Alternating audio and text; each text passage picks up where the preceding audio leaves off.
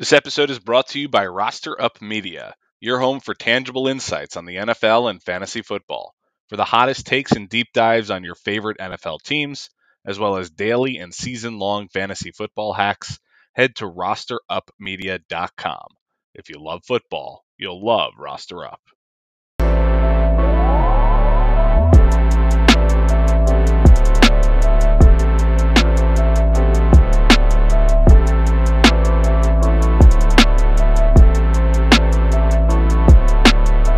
Rock bottom.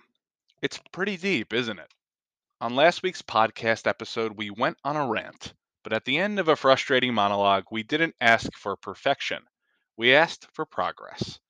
Then Sunday came, and not only weren't we perfect, we actually regressed. We watched a team led by Teddy Two Gloves, someone who was formerly on the Jets roster, make the Jets look like a JV team who had no business lacing up cleats for a professional football organization. It was an utter embarrassment. I was considering buying tickets to the Jets Bengals game on Halloween, but now I wonder why I would ever even consider paying to watch this team. At least at home, I can turn off the TV or flip to a game where both teams actually score points. As Dan Hansa said on Twitter so eloquently, Jets fans weren't asking for a Cinderella playoff run this season. We just wanted something to look forward to on Sundays, a whiff of progress, a dash of hope. You know it's bad when we miss the days where we were all heartbroken by close losses. We are now laughing to keep from crying. I am pleading with the Johnson brothers to sell me this team so that I can bury it in the core of the earth.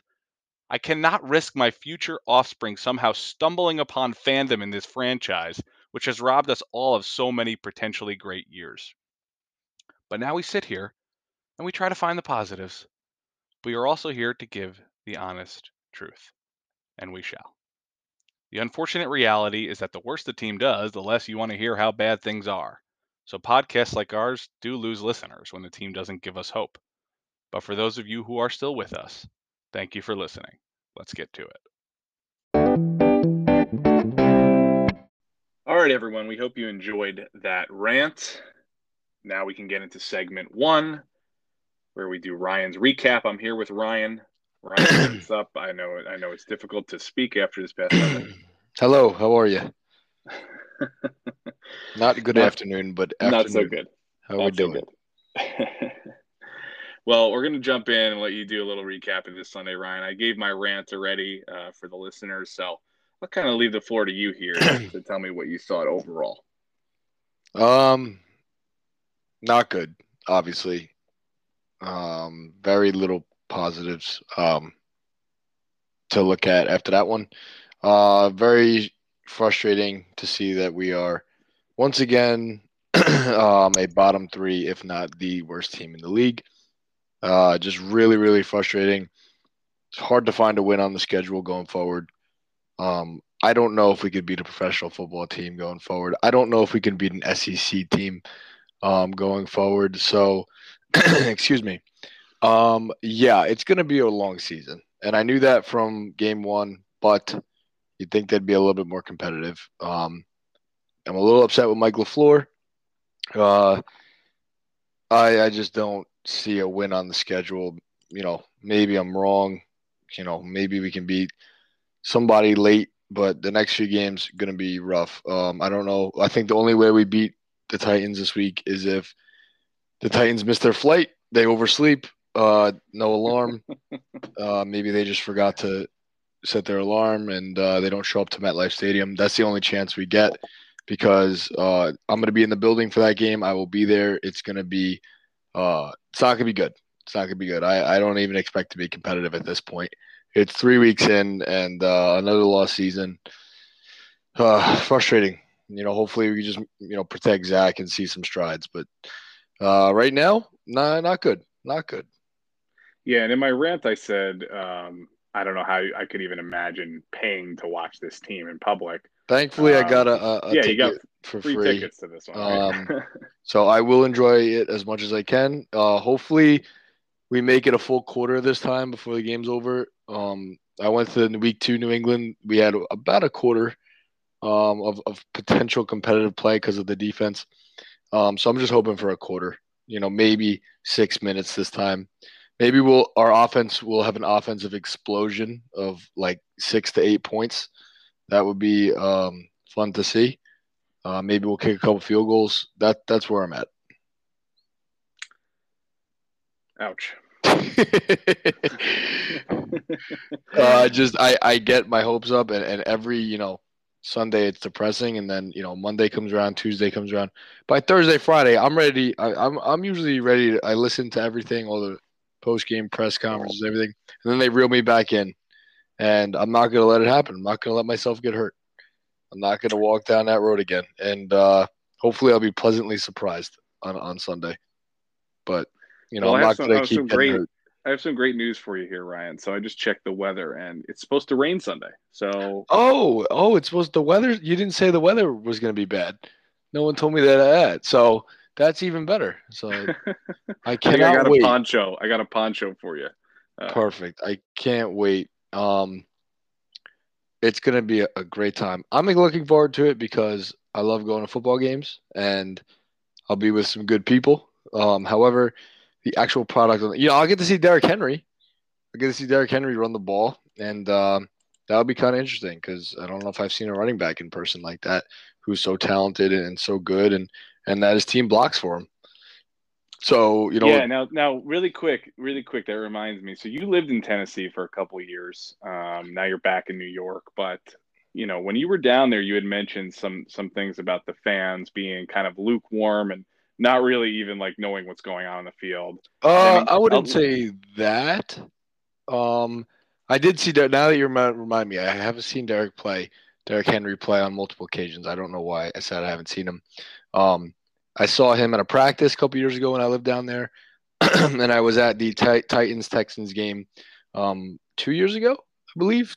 Not, yep, 2 years ago. 2 years ago, and no, I don't think they don't know what's going on. I think they're good fans, but I immediately noticed the difference between Jet fans and Titan fans because um, Titan fans are very nice and Jets fans are nice. Believe me, Jets fans are really nice. We're all in this together. But Titans fans really didn't get upset with their team when things went wrong. Um, Jets fans are a little bit more passionate, and I think that's just it's a New York market. It is what it is. Um, but no, Titans fans, and again, it helps when their team is very good. So maybe I wasn't there for a tough year. So I'm sure there's some diehard Titans fans out there, but their team is good, so they don't have a lot to complain about. When we're with the Jets, we're at the game, we're yelling at the team, whatever it is. But yeah, no, they're super awesome fans. They're super nice, super into the game. Just not as intense as us Jet fans, and I think that goes for almost any other team besides any New York team out there. I guess my point with that whole thing was it's a real shame that the most passionate fans have the worst teams in this league. Well, It must be nice to be a lukewarm fan and your team to just succeed. I mean, You if know, if you look at the flip side of the other team in New York, obviously excluding Buffalo, the Giants are off to the same thing. Their fans are passionate. It's the high market of New York, and you look at Dallas, like there's the top market teams. Sometimes we have struggled to put a competent product on the field. It's just frustrating, and every time I hear Rob Saleh talk, I'm confident, but how long? Now you're seeing it with Joe Judge. The honeymoon period is over with Joe Judge, and now they're not getting wins. And now they're saying, "Hey, can this guy coach?" So I think we were a little bit quicker that I've noticed on the turnaround to say, "Hey, no one's turned on Saleh yet," but people are starting to wonder if we have the right staff, and I think we do. I'm not gonna say we don't. I really do think we do.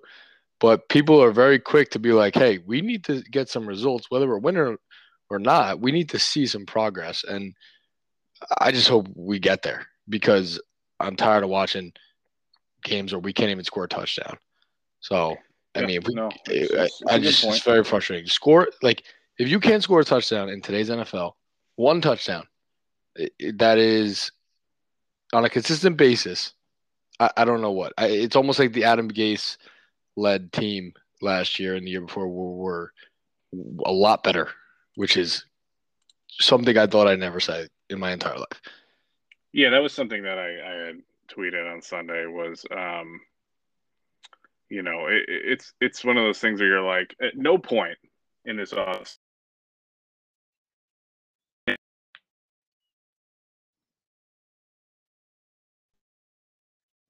should be worse than the Adam Gase-led Jets. And Could not believe tough it. to see our team do that. I mean, on Sunday, not much went well. I mean, the weather looked nice. That was, I think, my one positive from the game. Looks like everyone had a good time out there. I think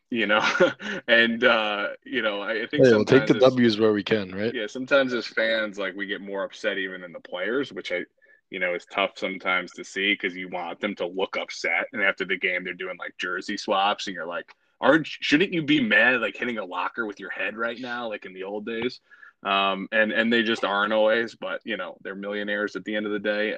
And at the end of the day, basically the entire team hasn't been through like the losses that we've been through. So this is losing to a lot of these guys is fairly new to a lot of them because, I saw a picture today with all the starting snaps of the entire team over the last 3 weeks. And there's one player from the Maccagnan era. I think there's one or two that have played a ton of snaps.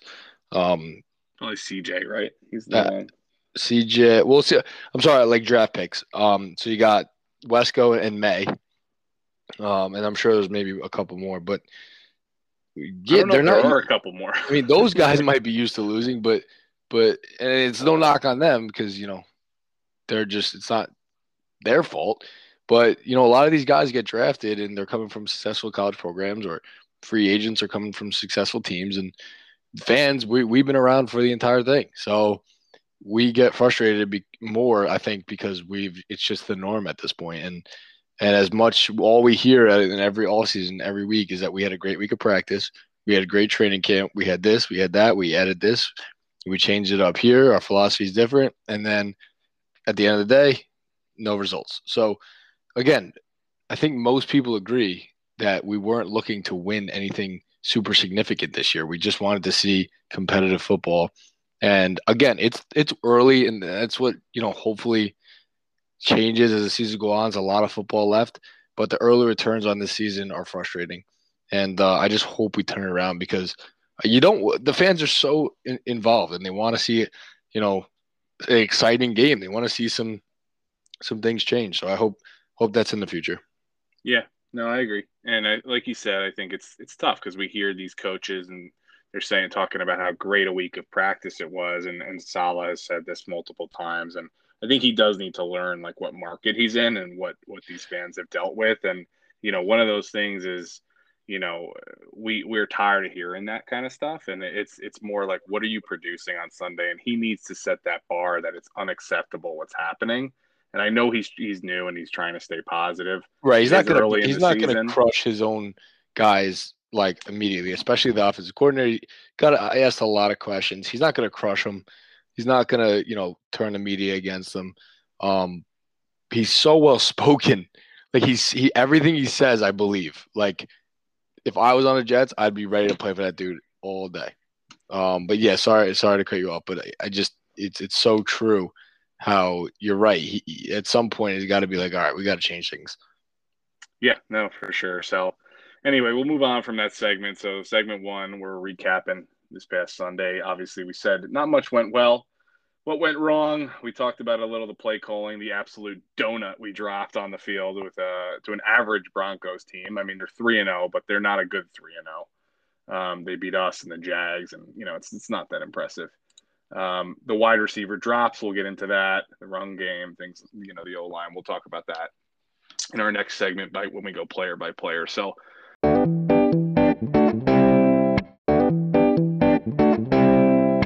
let's jump into segment two now. Some gas, some break, where we talk about which players are up and which players are down, who we gassing up, who we pumping the brakes on. I'll start it off. So in terms of who are we gassing up, who's up after this past week, I have to give it to Quinnen Williams. We've been asking where this guy was the past few weeks. It's not to say he had an Aaron Donald-like Sunday, but he did have 1.5 sacks, and Bryce Huff was the other half of that sack.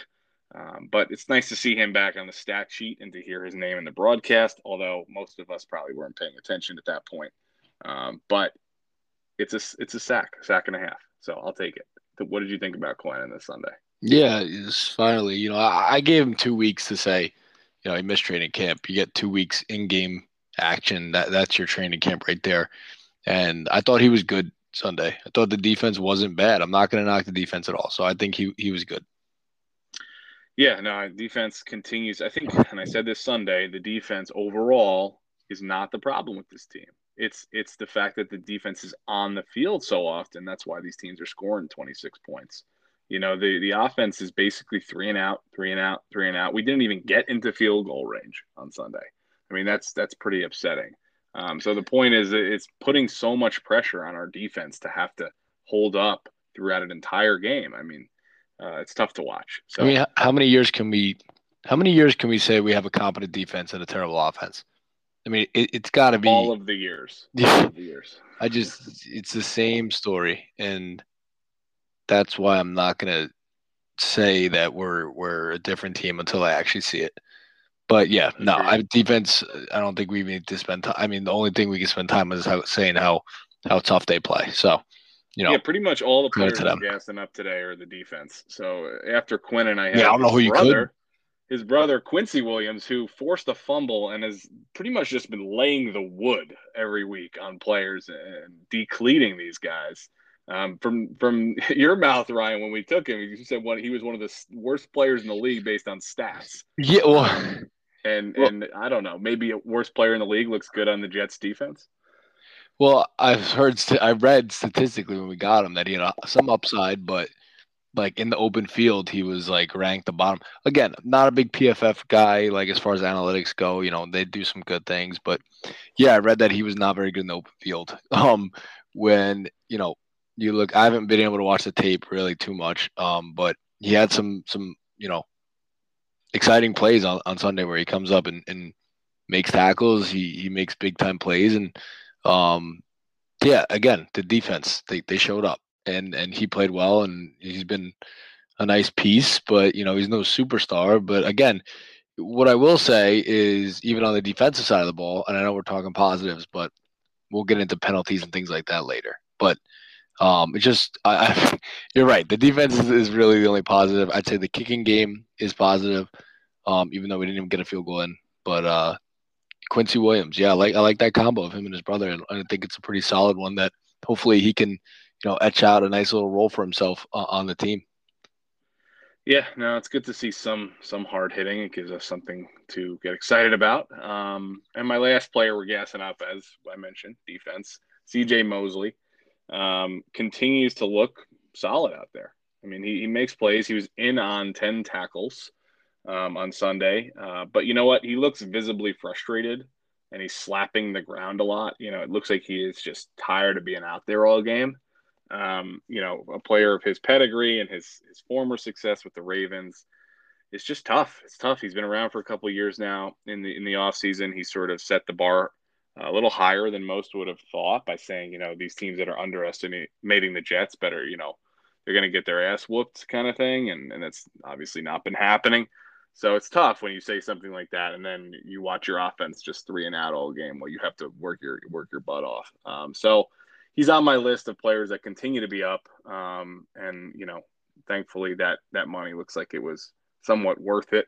But that's it. That's it for my gassing up this week. I don't have any other really players who I would say are up.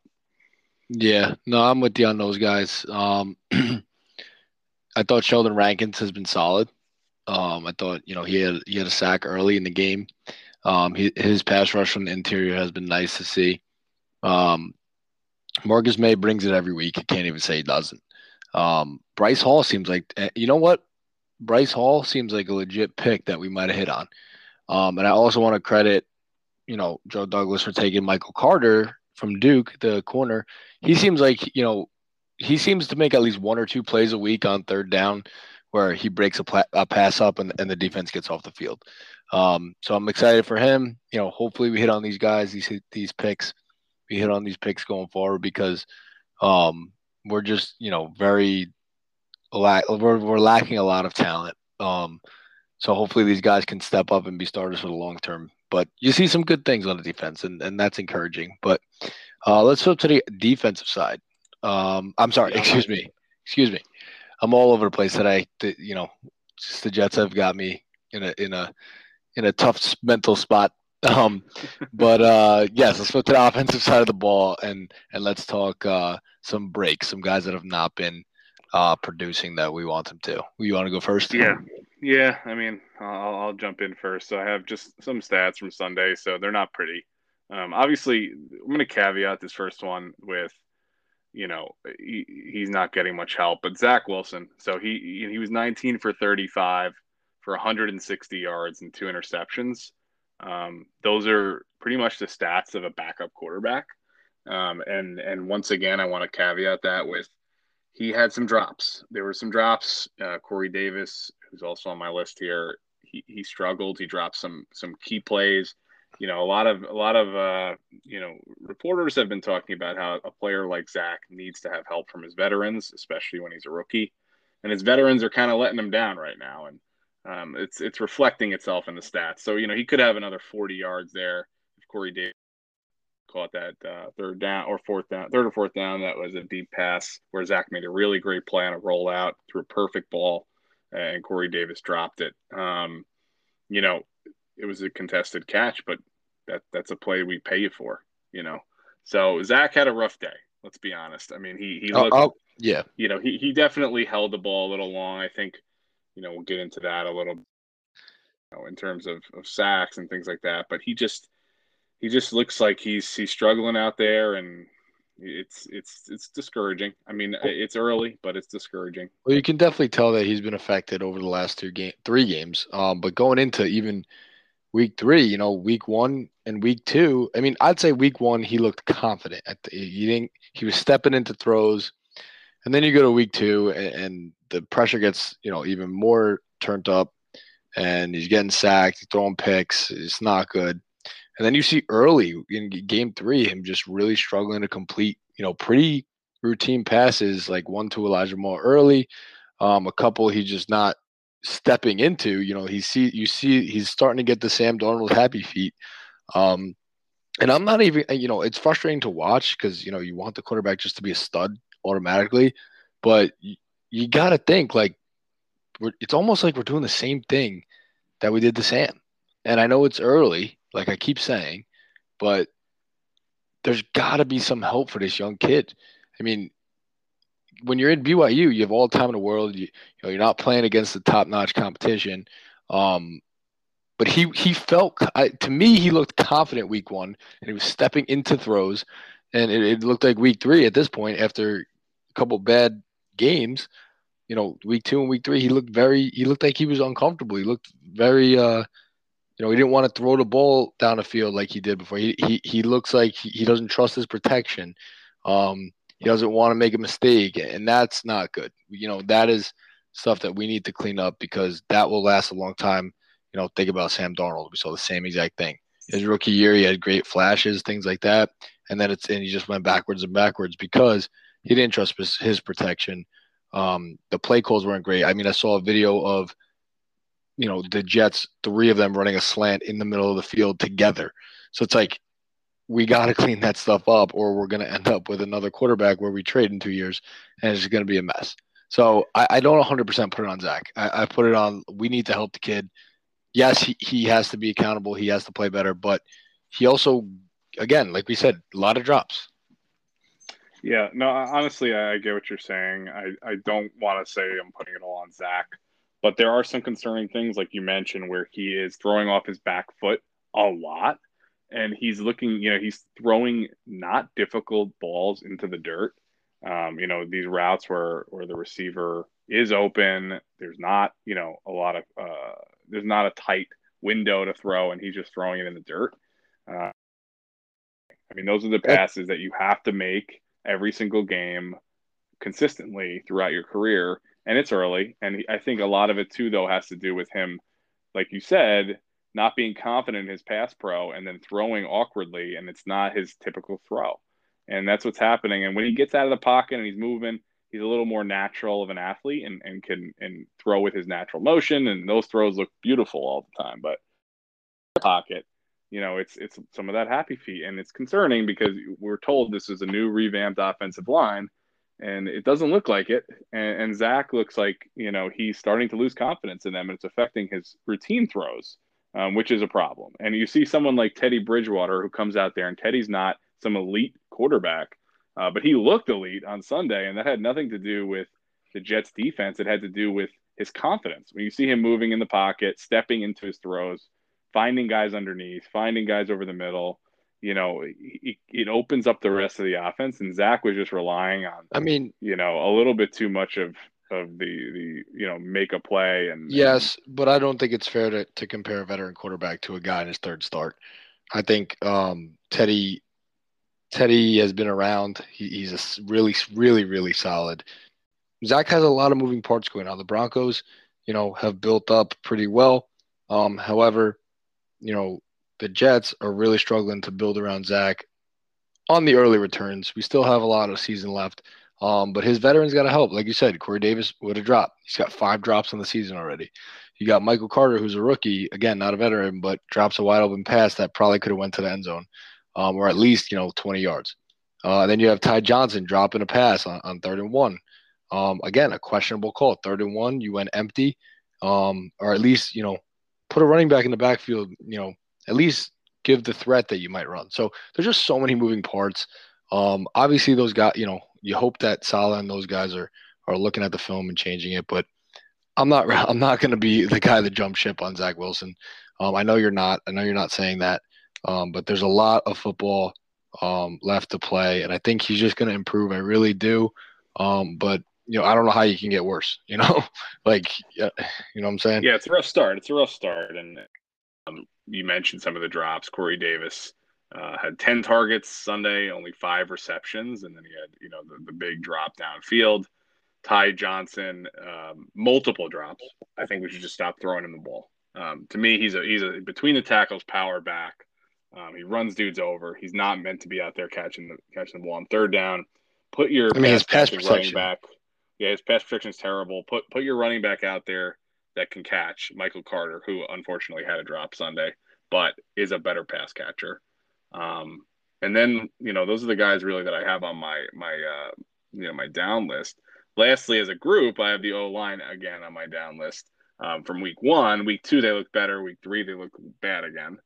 They missed blocks all over the place. Greg Van Roten in his post-game interview put some blame on Zach, saying he's got to get rid of the ball earlier. It's causing us to look worse, basically, than we are. But he also said we have to be better. I want to get your thoughts on that, because after that comment, fans basically wanted to put Greg Van Roten's head on a spear. So I would like to know what your thoughts are on that comment. I don't know if I've even said it on here. I'm not the biggest GVR fan. You have said it. I probably have. Not the biggest fan of his game. I thought, we needed to make a move at right guard. So I'm just going to – that's where I'm at, before I'm prefacing this before I get into his comments. I think he needs to be way better. I think, he's a huge reason we're struggling on the offensive line. So I'll leave that, right there. As far as his comments, although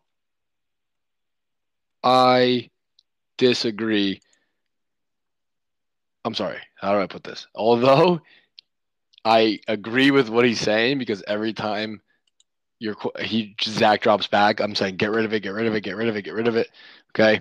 Although I do agree with that, as a right guard and as a starter and as a veteran, you can't say that to the media, because that everybody's going to run with that. Okay, and that's not helping your young quarterback.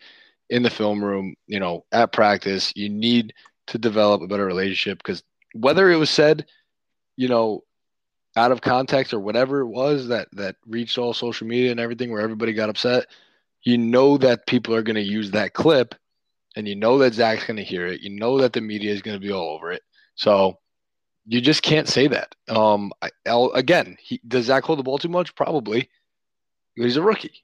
So that's something that you have a conversation with, off the field or in the locker room or whatever. But don't say it to the media, because then the New York media is going to take that and run with it. So that's my perspective. Yeah, that's how I feel about it. I completely agree. I think there was people upset with that comment, and like you said, it doesn't mean it's not true. So I think that's the problem is you have to be careful, especially with the media, that you may be right, but it doesn't mean it's a good thing to say. So I think there's certain things that Saleh doesn't say. He's probably more frustrated than he's saying.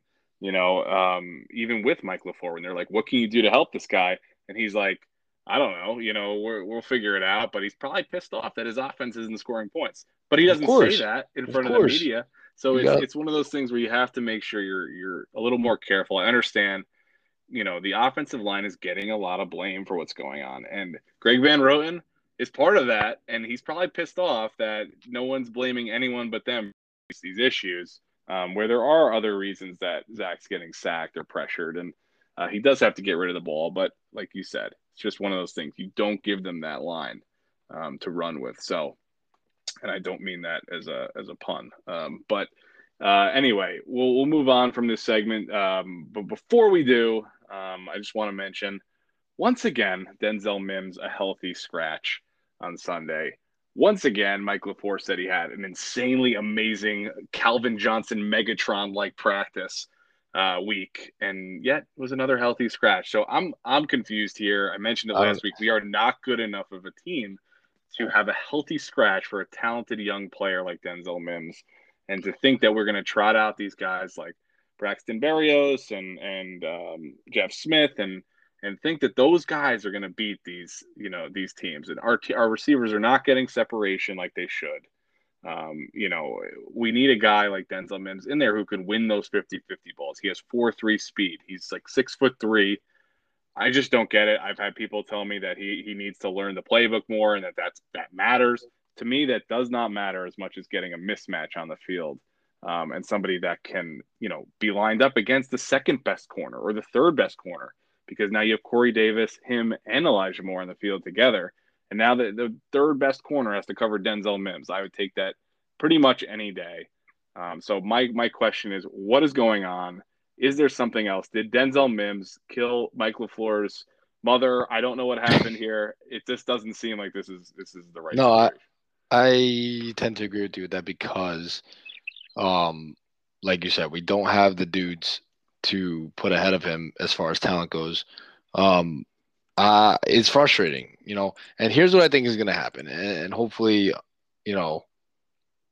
I'm wrong. He plays sooner, but let's say we wait, week 8, week 9, week 10, which is what I think is going to happen. And I could be way wrong, but I think he's going to come back because, whatever the case may be, the season already is lost. He's going to get out there and he's going to make a couple great plays. And we're all going to say, as an entire fan base, what we were right. Well, where was this kid? Why was he not out there week 1? Why was he not out there helping Zach's development? Because if it is an issue, you got to think long term, and you got to think the overall health and not even health, but the overall development of your young quarterback. Answer the question: does Denzel Mims help Zach Wilson develop? Yes or no? Right now. Yes, for me. I'm asking that to you. Yeah, absolutely. I mean, you get a guy out there that can help catch the ball, and he is a talented receiver. Talented receiver. For some reason, people say he's not a scheme fit, but when I watched him last year, he was one of the best run blocking receivers that we've had, and that's what you need in this system. Bottom line, if whatever players are out there to help Zach Wilson get better, okay, you got to put him out there. All right. Again, I got to believe that there's got to be more to it, and just we're not finding out. I would like to challenge Jets fans out there who are listening to go and dig into this and develop some form of conspiracy theory. I want a theory. There's something going on here, and we need some more information. And maybe it's just the fact that, I keep hearing that it was an old coach's pick where, it was an old system, whatever it is. But to me, when you have a guy that's 6'3", he runs a 4.3 and change, and he's a stud run blocker, and his knock is that he can't run the route tree. That was the knock out of college. Then why do we draft him? Like, put the dude out there, him and Corey Davis and Elijah Moore and James Crowder. On paper, that's really solid. I want to see what we can do. it's frustrating because we're all in Denzel Mims' corner and we want him to do well because, we saw some really awesome flashes last year. And I just hope we get it together because whatever it is, I hope it gets worked out because I think he can be a big contributor to the offense. And I think he's a really, really solid number 2. Maybe I'm not a believer that he's not a number 1 receiver, but he could really help on the offense. And I think we all agree. And maybe we're all wrong and they're right. But it's frustrating because you spend these. I don't think the last time we hit a number 2 pick, I was alive. I don't know when's the last time we had a number 2 pick, a round 2 pick that contributed. So, I mean, Marcus May, but I almost on offense, I should say. Yeah. Yeah, no, it's a good point. I think it reminds me a little of Robbie Anderson in terms of, you got to put this guy out there. Robbie Anderson wasn't known for running routes. He was known for burning guys, right? And yet we still put him out there and we said, okay, like, get this guy some game experience. He's got talent. And Robbie has turned into one of the best, wide receivers in the National Football League. He's not top 5 guy, but Jets don't need top 5 guys. We need top 15 guys, top 20 guys. And Denzel Mims could be that for us. And yet he's not even wearing a uniform on Sunday. So we'll keep an eye on it. I heard rumors that he's I heard rumors that he's playing this week. So I will be super excited to see him out there. But let's move on. It's very hard to keep talking negatives because hopefully there's something we can look forward to. We have some interesting stuff. So that will wrap up segment 2 for us. And now we move into segment 3. So segment 3 this week actually is our fan files. So we had asked on Twitter if you guys had any questions for our podcast this week. So we got a few. There's some good ones. So prepare yourself, Ryan. Our first question from Twitter is from Jack, who's at 5858Jack. We get to talk about a little bit about our former quarterback here. Once again, he's making his way around. But his question is, well, it's more of a statement and a question is, I called out Sam Darnold and his terrible play way before most everybody else. I've done the same thing with the general manager, and I've been killed for both takes. Why does the GM get a pass? The Jets are a colossal embarrassment, and he is entirely to blame. So I'll take this one first, and I'll kick it over to you. But I think occasionally what happens with Jets fans and fans of a lot of organizations, but particularly Jet fans, is we have rose-colored glasses. And our hope runs very deep, sometimes too deep, where we can be a little bit blinded by reality. I think it's a valid question. I think with Sam Darnold, there was obviously some issues when it came to some of the talent around him, and he started to regress over the years. So we're seeing some success now for him in Carolina. We'll talk about that in a second. But with Joe Douglas, I think it's a fair question. I asked on Sunday after that performance, at what point do we start to question Joe Douglas's ability as a talent evaluator? I think this goes deeper than even whether he signs free agents or not or pays up for guys. But how good is he at actually evaluating talent when it comes to the draft? And I think when it comes to success for a GM, it's how do those players perform? The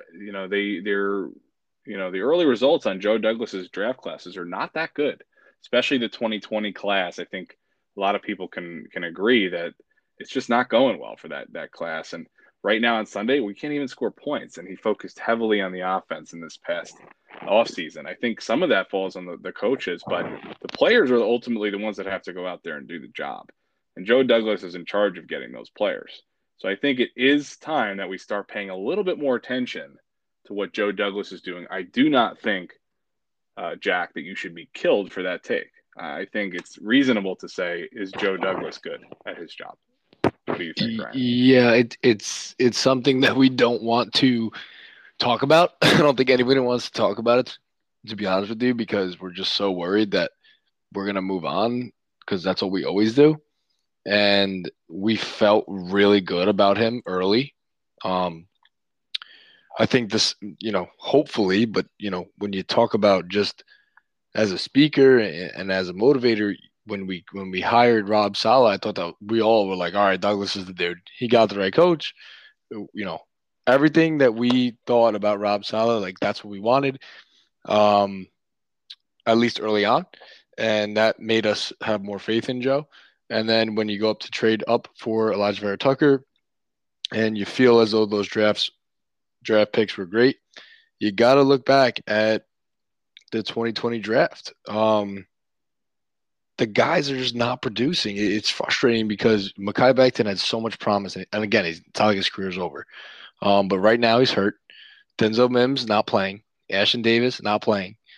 James Morgan, LaMichael Piedrine. Well, James Morgan and Jabari are cut. LaMichael Piedrine hurt or, inactive. Bryce Hall, nice pick so far. Braden Mann hurt. And it's like we haven't hit on anybody in that draft. I think Bryce Hall is the only one contributing right now. And then this new draft, is yet to be determined. So if this draft doesn't turn out the way we want it to, then you start to get a little bit worried. Free agent signings, you can't knock him for Carl Lawson because we all thought he'd be great. Corey Davis is up and down. And at the end of the day, free agent signings are big, but if you can't draft, you can't be a GM. He's gotten a ton of picks. He's done a great job accumulating picks. We just got to hit on those picks. And I'm not going to run off the ship and say it's over for him. But if this season doesn't shake out well and next season doesn't shake out well, then it's time.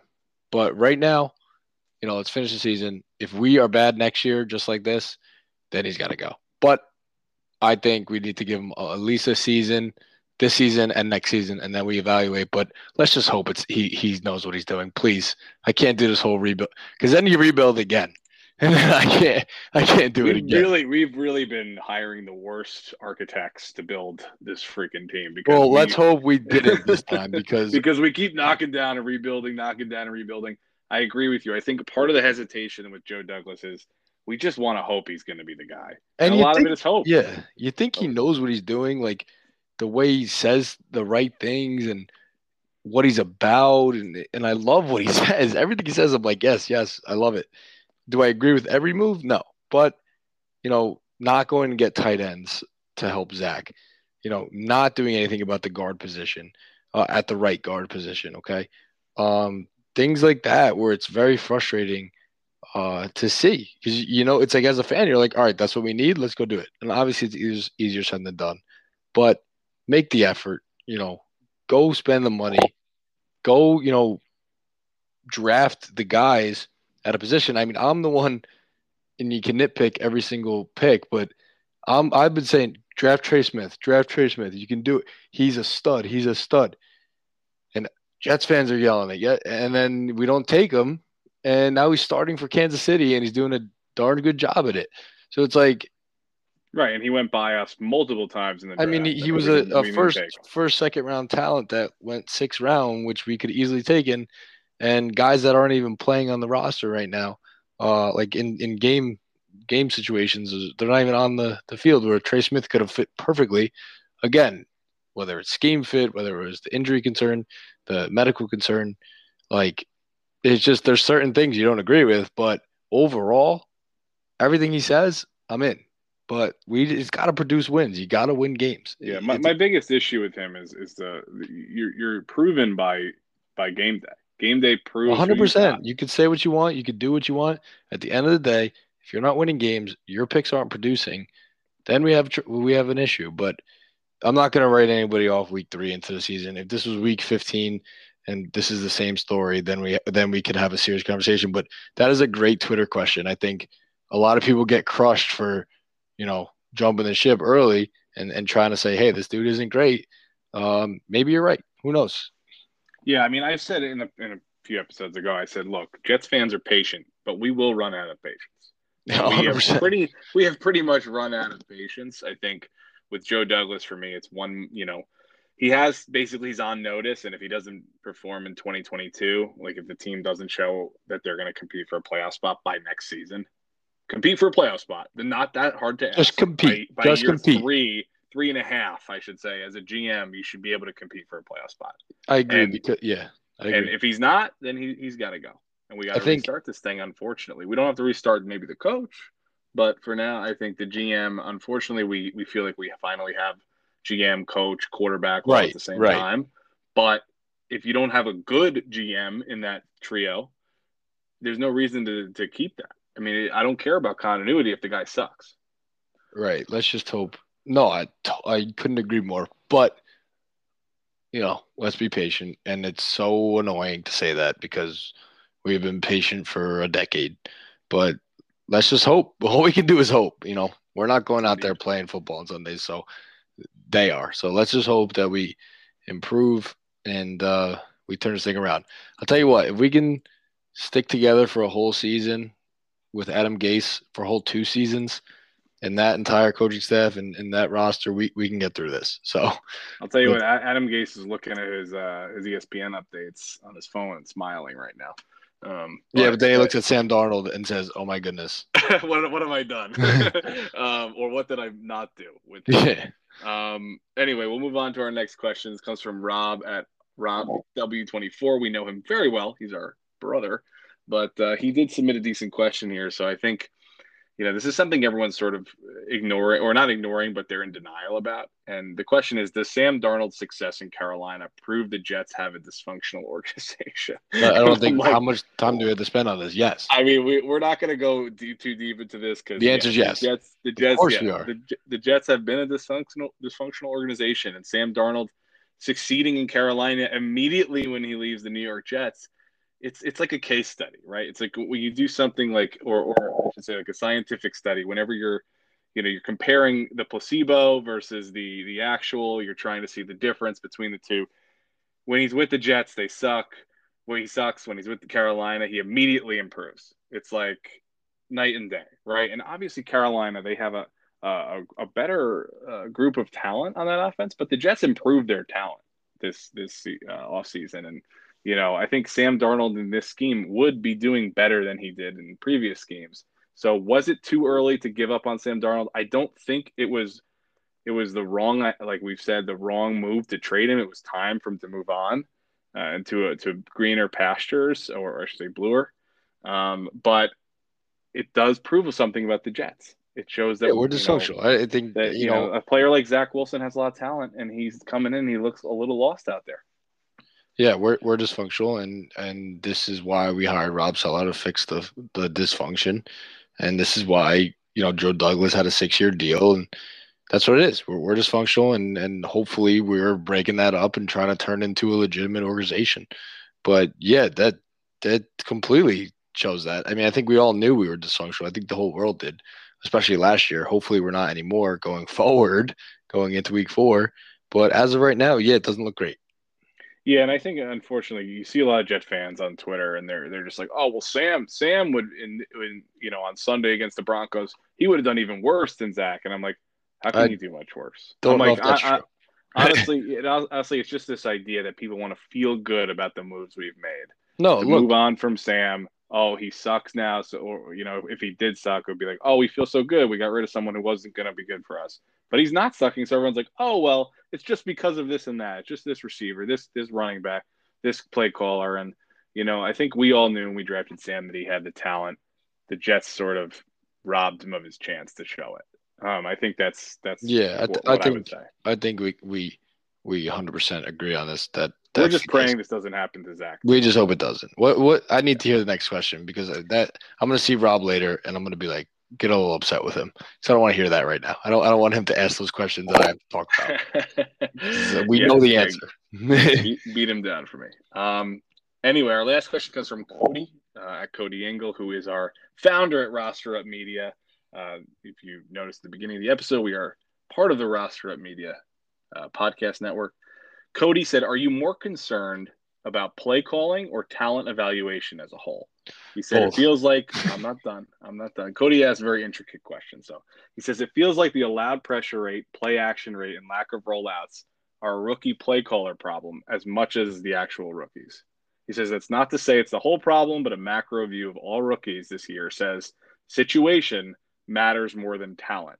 Yes, it's only week 3, but it's hard to gauge talent when the scheme situation consistently has the QB in a bad spot. So I think this is true. You're seeing it sort of with some of these teams with these rookies where every rookie is struggling.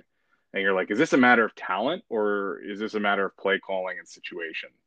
I think that's some of the problem that's going on with Zach right now is some of this play calling has been rough. It's hard to really evaluate, is Zach the guy? I mean, it's at certain moments he looks like the guy. What do you think about this? I think it's just a mixture of both. What a question by Cody, by the way. It's very in depth. He's always dropping fire stuff. Yes, it's both. We're not helping Zach with the play calling, and the veterans and the guys on the team around him are not helping him. So that's not a recipe for success. At least, hopefully one of them can get right and start, picking it up. But no, I think LaFleur is a rookie play caller. He's got to figure it out. He's got to make the game a little bit simpler for Zach. I mean, when I watch other teams in the league, even when you watch Houston, they look competent on offense, and they have no quarterbacks out there that are first, second, third round picks. So you look at a couple teams that are not great teams, and they look competent. So I think that's an offensive play call thing. And I also think the guys got to step up. I think it's just the whole thing working together. I think everything has gone wrong that could go wrong. So that's my only hope right now, is that we can't be worse. Okay, so the play calling it can't be worse. The talent around us can't be worse than it's been. So hopefully one of them improves or both of them improve, and we'll see. An endorsement in our team is it cannot be worse. I mean, what else? I'm gonna be real about it. I'm not gonna. It's true. We're gonna say we're going the brutally honest takes here. Yeah, it's true though. We got to be better all around. As a staff, obviously I'm not coaching the team. Their staff, their players, everybody's got to be better. But I think they would tell you that. I think they would. The accountability seems like it's there. It's not like they're pointing fingers, which is a positive. No, I agree. I think overall, though, it's like Cody's saying here, it's a lot of it has to do with the situation these players are in. Like you see, like back to our earlier questions about Sam Darnold, he gets put in a much better situation, and the play calling's good, and the players around him are good, and he looks like night and day. He's in the MVP conversation. I mean, this is like what's actually happening in real time. I mean, if you look at where you get drafted, that's pretty much a huge piece of how your story in the NFL. Right, you go to the worst team. If you look at Josh Allen, and if he doesn't go to Buffalo and he comes to New York, who's to say we don't do the same thing with Sam? Baker Mayfield drops to 3. What happens if he comes to the Jets? I mean, he went to the Browns and figured it out. The Browns were bad too, but they built better.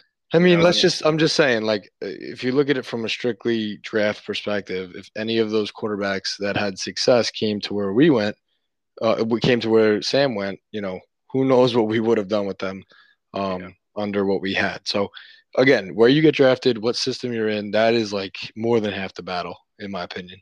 It definitely is. And, I think one sort of eye-popping stat from Sunday, and this has nothing to do with what we just said, but just showing you that things can be skewed a little is Wilson had a 54% completion percentage Sunday. Ouch. When you actually take out drops, he had over 70%. So, that's a great number. So obviously drops happen, but they shouldn't happen at that rate. Right. If we can get there, that'd be great. A situation really does make a difference in how these players end up looking. And unfortunately, you end up losing sometimes guys that had talent because they end up in a bad situation, are bad for multiple years because of the situation being the bigger part of that. And then they end up getting released and playing well somewhere else. And, I'm just hoping that doesn't happen this time around, that we can finally learn from our mistakes. I think we thought we had a much better offense coming into this season. It's looking somehow worse. And honestly, it's one of those head scratchers where you wake up and you're like, what in the world is going on? And I think, it comes down a lot to play calling. And honestly, I just think we've got to make it easier on Zach. He's got to, we threw one screen, I think, on Sunday. When the Panthers played us, they threw like 7 screens. I mean, it's like, you have to think about some of the ways to make it easier on them. And, our run game didn't help us at all Sunday. So that's another way. But anyway, we appreciate your questions, everybody. Thanks for throwing those out there. Remember, send those to us at JetUpPod on Twitter, and we'll be happy to answer your questions in future episodes. And now we move on to our final segment, Flying Forward, where we look ahead to next week and focus a little bit on the positives. There aren't many, but for me, it's Rob Saleh. Rob Saleh knows how to move forward. He knows, that this team needs him to look ahead, because when players focus on abysmal performances, it only makes them worse. So I know Ryan, you sort of said we were kind of all dumbfounded a couple of days ago or yesterday. We were kind of just talking this Jets chat about what do we do? Like, it's like we feel like we're melting down again. Like we don't know what's going on or how this is going to get better, and not a lot of things to look at positively. But then Rob Saleh gets on the mic and he makes you feel better about things, and he makes you look forward and talks about context and how it's early in the season. And, I think those things are all true. And I appreciate that he does those things. As a fan, it's still frustrating, but I think it's nice to have a coach that can actually motivate and sort of get you out of that rut that you're in after seeing a performance like we did. Yeah, he's great. I mean, I believe he's the right guy for the job. I know that might be like everybody be like, wow, how could you even say that? How do you know that yet? I believe I believe he's the right guy. I think he's going to lead him out of this. I think it's going to be, everybody in the world, including, me 2 days ago and everybody, every Jet fan is right now is saying, all right, same old Jets. This is what we do. We lose. We fire coaches. We fire GMs. We restart. We get a quarterback with talent. We ruin him. We trade him. Done. That is what the same old Jets do. I don't know. I can't put my finger on it, but I think Rob Saleh is the dude to fix this. And yes, they've played 3 games that, against tough defenses, and yes, they've looked horrible. I think he's the dude. I don't know there's no analytics behind it. There's nothing. There's something different about this dude that I think he can change the entire organization. And I know I'm Mr. Emotional when it comes to Jet fans, but I really believe that. And it's going to be frustrating. There's going to be times that I doubt what I'm saying right now, but I really believe he's going to change everything. And hopefully this gives some hope to some Jet fans, but he's got something that we've never had as a head coach. And I don't think he's just a great speaker. I think he's about it. So I'm very excited to see what he can do. We're going to turn this around. We're playing a really, struggling defense on Sunday in Tennessee. So, our defense is going to bring it, and hopefully our offense can capitalize on a weak defense. But I have a weird feeling that this is it. Okay. I know there's so many negatives going on right now, but I'm telling you, this dude, he can coach, and it's going to get figured out. Maybe not this year, but it's going to get figured out. I'm not even going to respond to that. That was awesome. I'm just going to let that sort of linger with all you listeners who need some positivity today after this past week and this tough start. But Rob Saleh, baby. We got to believe in him. We got to do it. So we're going to move on even from that. We're just going to get right to our prediction for Sunday. Ryan, I have us losing this game in my prediction. What's yours? Real prediction is them losing, yes. But I think 2 podcasts ago I said that I'm always going to pick them to win. You did. So I'm going to keep going with that. 3-0. No, I'm going to go. I'm going to go. The offense figures it out. 21-17 Jets. That is my fandom prediction. Don't think it's really going to happen, but at least I think the offense gets it right. That's my real prediction. The offense figures it out a bit. That's where I'm at. And free Denzel, please. It's bold, but I know you said you weren't going to pick them to lose this season, so I know you have to pick them. I have to now. I mean, do I believe it? No, but I have to. And if I'm right, I'm going to look like a genius. You can only, you can be right sometimes, even, I don't know. But my prediction is unfortunately a loss. This Titans offense is very good. They're starting to get going on the ground. I think our defense is solid, but I don't know if we have the guys to cover Julio Jones and A.J. Brown and to deal with Derrick Henry, to be honest with you. So I could see them sort of running away with this one. I do think the offense will get going a little bit, like you said. But I'm going to give it to the Titans 35-17. Yeah, in all honesty, I think there'll be a little bit too much for us to handle. But I do think we're going to have something positive to cheer on Sunday, and we get it figured out. But after that, the schedule lightens up a bit. So Let's score some points Sunday.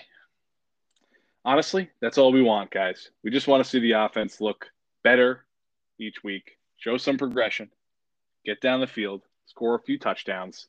We don't need to score 40 points. We just want to look like we're making progress here and the players are getting involved. Give us something to be excited about, for goodness sakes. With that, we'll end the podcast. Thank you all for listening. Remember to head to Apple Podcasts, leave us a review. Head to rosterupmedia.com for articles and fantasy football analysis. And head to @JetUpPod on Twitter, @JetUpPodcast on Instagram. Follow us, share the show. We will see you guys next week. All gas, no break. This is Jet Up. Have a wonderful weekend.